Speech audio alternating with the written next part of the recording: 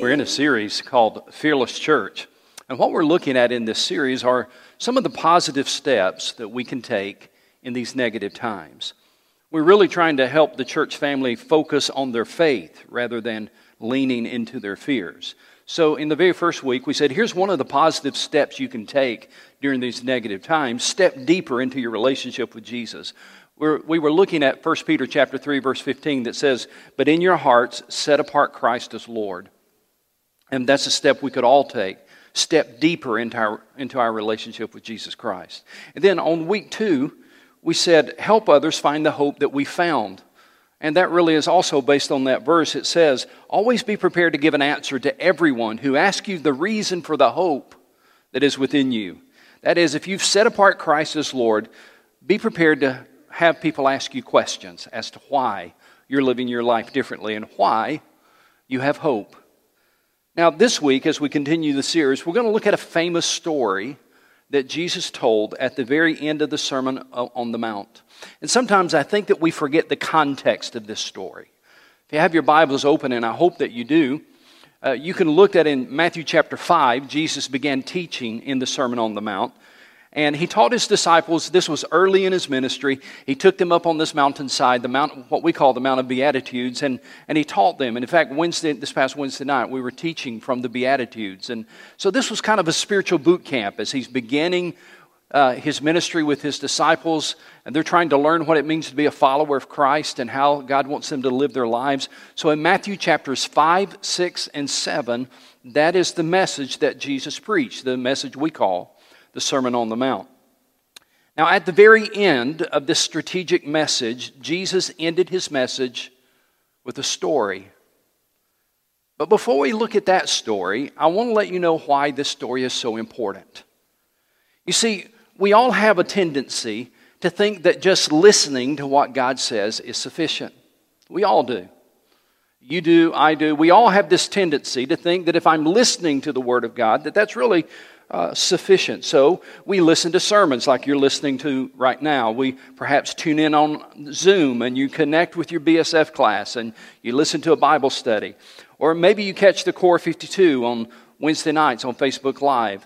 Or maybe you're listening on a podcast or the radio to one of your favorite preachers or teachers. And it's a good thing to listen to these preachers and teachers. And if you're really serious, you may even take notes. You may even have a notebook full of notes that you've taken from all of your times of listening to the messages. But the tendency is to think that if I've listened to all of those, then that's sufficient. Let me just say that there really is a satisfaction in hearing God's Word. There's really a great satisfaction having somebody teach to you and preach to you. I love to go to the pastors' conferences when we go to a state or a national convention and listen to somebody preaching to me. That is very satisfying to me. But there is this notion that if I sit and listen, then I've done my part. And that notion has really existed for a very long time. About 1970 years ago, not 1970, but 1970 years ago, there was a man named James. James was the brother of Jesus. He was also a leader in the first church that was started in Jerusalem. In fact, he was probably the prominent leader in that very first church in Jerusalem. Now, James wrote a letter to some Jewish Christians who were living out their faith, and because they were living out their faith, they were forced out of the city of Jerusalem. And James says in the first verse that they were scattered among the nations. They were forced out of their homeland and scattered among the nations. So James wrote as a pastor to his people to encourage and instruct them. And in the very first chapter of James's letter, here's what he told those very early followers of Jesus. He said, do not merely listen to the word and so deceive yourselves.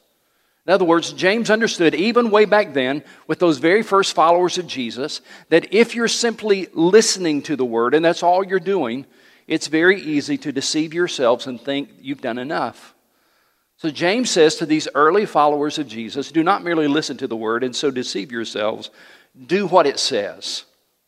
It's fascinating to me that some of those early Christians had already developed that bad habit of merely listening to the Word of God instead of living it.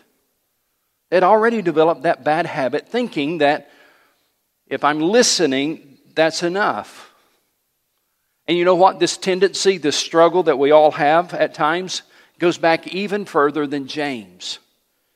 Even in the days of Jesus, people had this tendency to just listen to what God said and think that was enough. In fact, there's a very intriguing passage of Scripture in the book of Luke, chapter 8. We're going to put it on the screen for you. In Luke chapter 8, verse 19, it says, "Now Jesus' mother and brothers came to see him."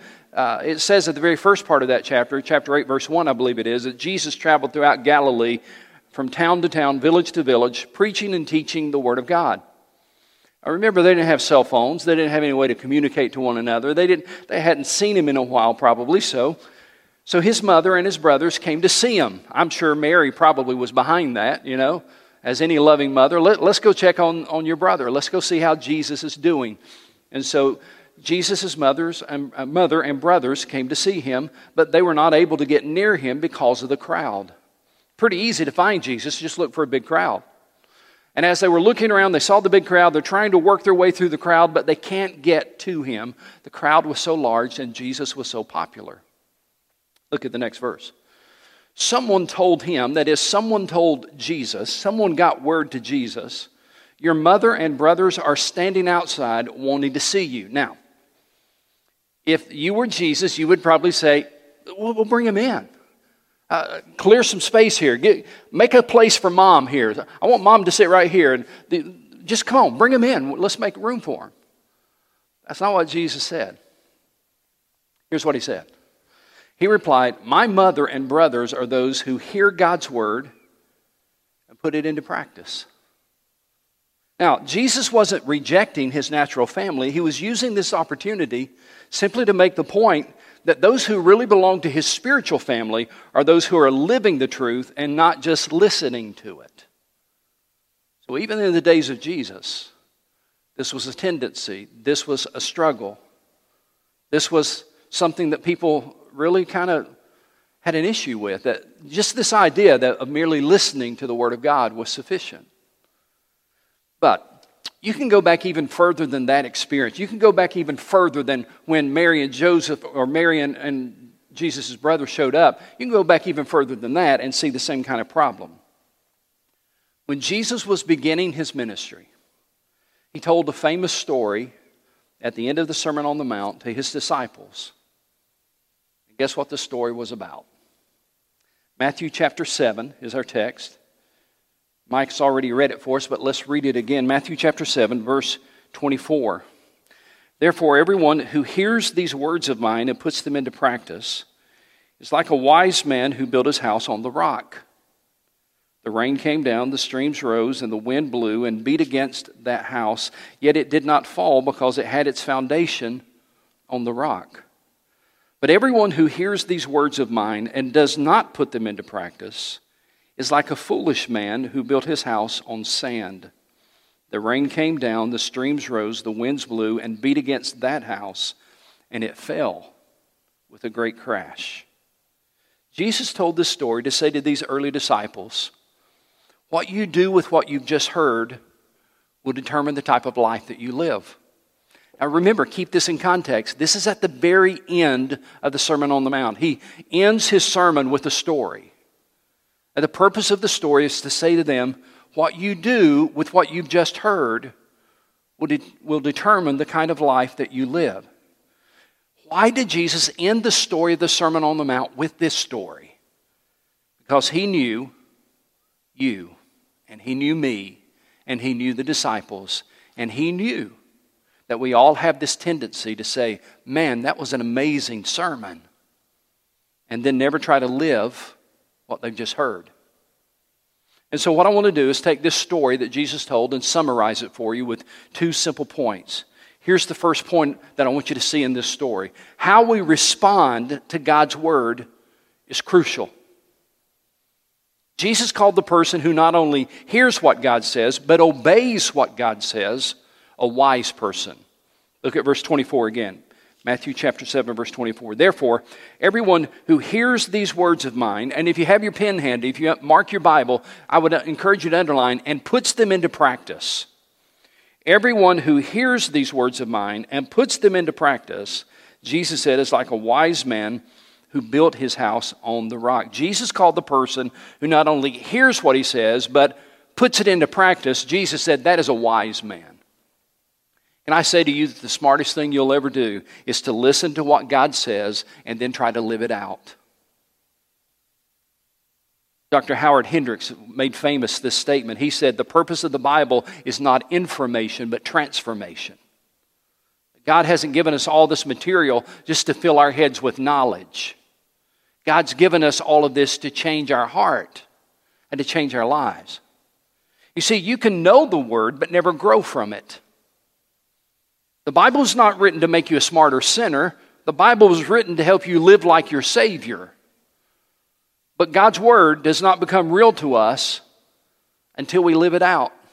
I wish I could kind of open up your heart and just plant that in there. That God's Word really doesn't become real to you until you live it out. It doesn't become real to you by simply hearing somebody teach or preach. It doesn't become real to you by simply reading it. Now, all of those things are good and you ought to do that. But God's Word becomes real to you when you live it out. Listen, you can be a Bible teacher and still not live it out. You can be a preacher and still not live it out. The time when the Word of God becomes real in your life is not when you read it or teach it or listen to it. The time when the Word of God becomes real in your life is when you live it out, when you try to put it into practice. But let me also say to you that obeying God's Word and trying to live it out will not insulate you from the storms of life. But when the storms do come, you'll have a foundation that will see you through the hard times. That's what Jesus said in verse 25. He said, the rain came down, the streams rose, the winds blew and beat against that house, and yet it did not fall because it had its foundation on the rock. What's your life built on? What's your foundation?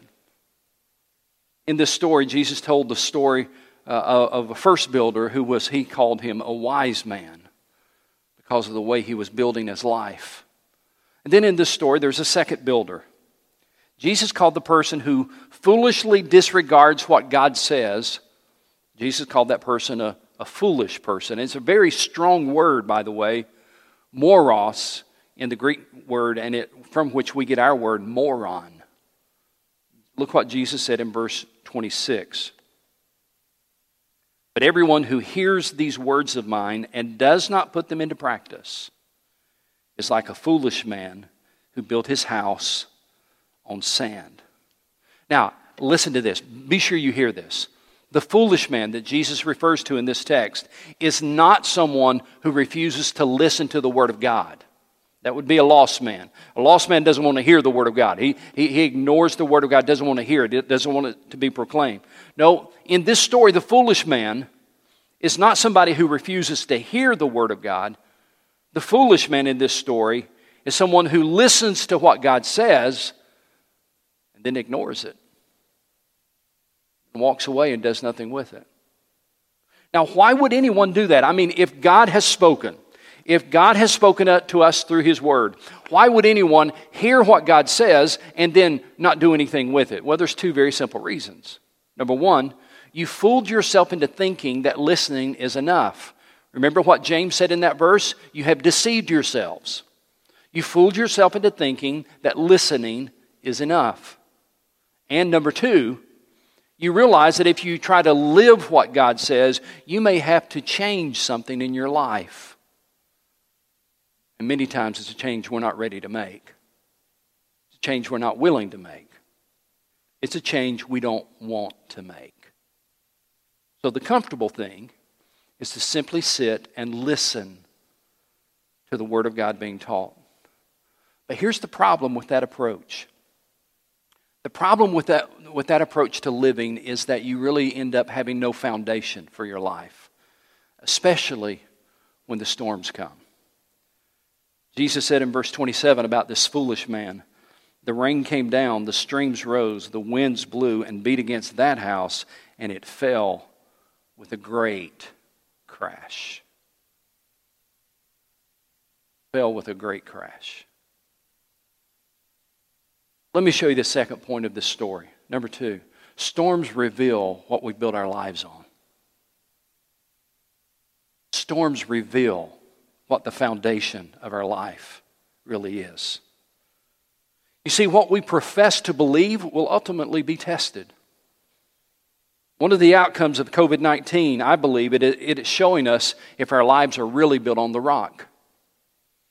One of the outcomes of COVID-19 is that it's revealing what our lives have been built on. Now listen to me, friend. Let me say something to you with the pastor's heart. Our lives are either built on the one sure foundation of God's Word, or they have no foundation at all. That's what Jesus was saying. When the foundation of your life is the eternal Word of God, you can stand in the temporary trials of life. But when the foundation of your life is your wisdom, you don't have a foundation when the storms of life hit. In this story that Jesus told, there were two builders, two foundations. They both faced the same storm. One house stood because it was built on the rock, and the other house fell because it was foolishly built on sand. And with that simple little story, Jesus was saying to those first disciples, that's the difference God makes. That's the difference God makes. What you do with the Word of God now will have a direct impact on how you handle the storms of life later.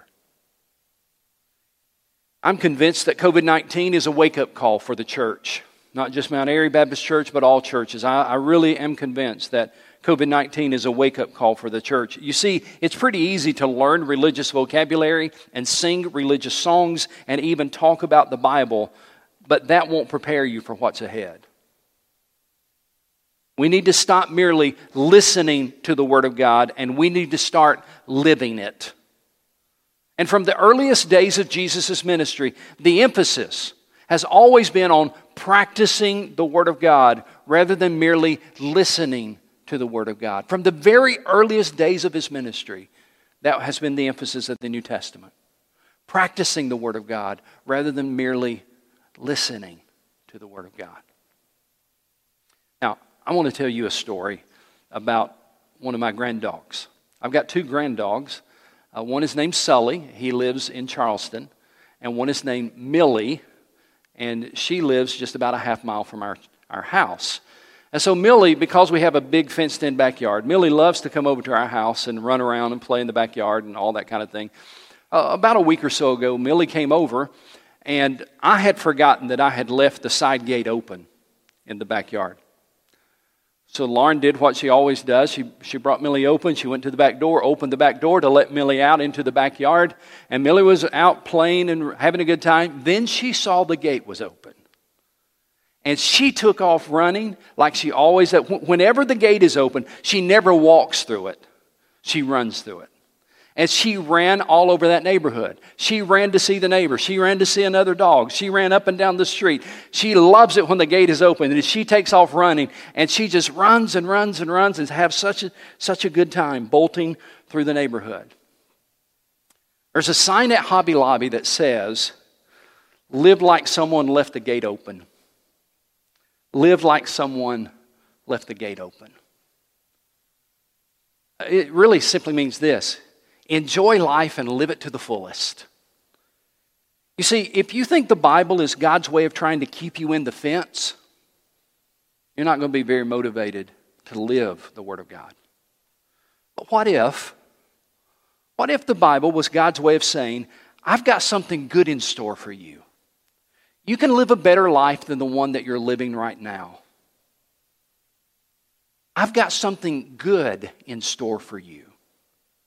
If you'll just do more than listen to it. If you'll try to live it.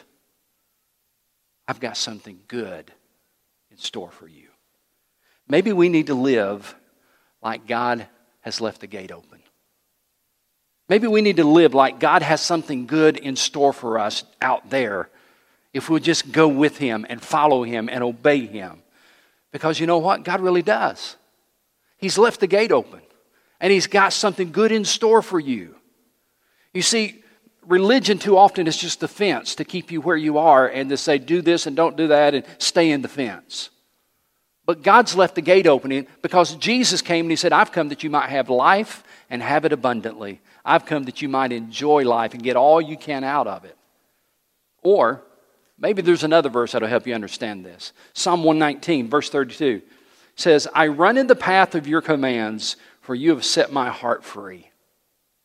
I run in the path of your commands. You've set my heart free. Hearing the Word of God is good. Living the Word of God is life-changing. God's left the gate open. He wants you to live this book, not just listen to it. But it's your choice. Have you ever noticed how this story ends, this story of the two builders?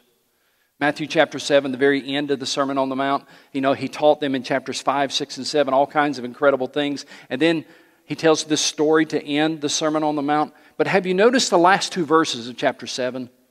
Here's what it says. Verse 28, when Jesus had finished saying these things, the crowds were amazed at His teaching, because He taught them as one who had authority and not as their teachers of the law. They were amazed at His teaching. They walked away amazed. But I wonder, did they walk away changed? I wonder, did they go away and try to live the amazing things they had heard? We're not told. We're just told that after Jesus tells this story, the two builders, and be sure you live the Word of God and not just listen to it, the last two verses say, and the people were amazed at His teaching. But being amazed will not change your life. Living the amazing teachings will. And so what I want to say to you today is this. Don't just listen to God's Word. Live it. Do what God says. And when the storms come, like COVID-19, you'll have a foundation to stand on. The storms will come, and this won't be the last one. So each day, as you're doing your Bible study, have these two words in mind. Sand or rock. If all I do is read the Word and then close my Bible and go off to work, and I never try to live what I've just read, it's sand. But if I open my Bible and then I say, Lord, what do you want me to do today to live this out?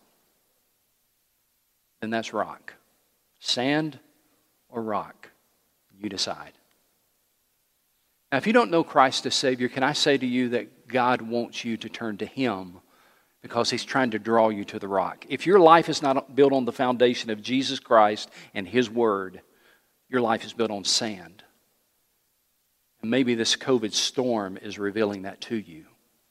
But your life can be built on the rock if you'll claim Christ as your Savior and if you'll build your life on what He says. Simply surrender your life to Jesus. Say, Lord Jesus, I know I'm a sinner. And I trust that Christ died on the cross for me. And I give my life to you. I surrender my life to you. I repent of my sins and I surrender my life to you. I put my faith in you. You can do that today. You can come to the rock and start building your life on that foundation. If you make that decision, I'd love for you to let us know. We have a website and a little information site, just info@MountAiryBaptist.com, info@MountAiryBaptist.com. If you've made any kind of a spiritual decision today, I would love to hear from you. Just send me a little email. Let me know what God has done in your life. Thank you for tuning in. But don't just listen to this sermon. Try to live it. God bless.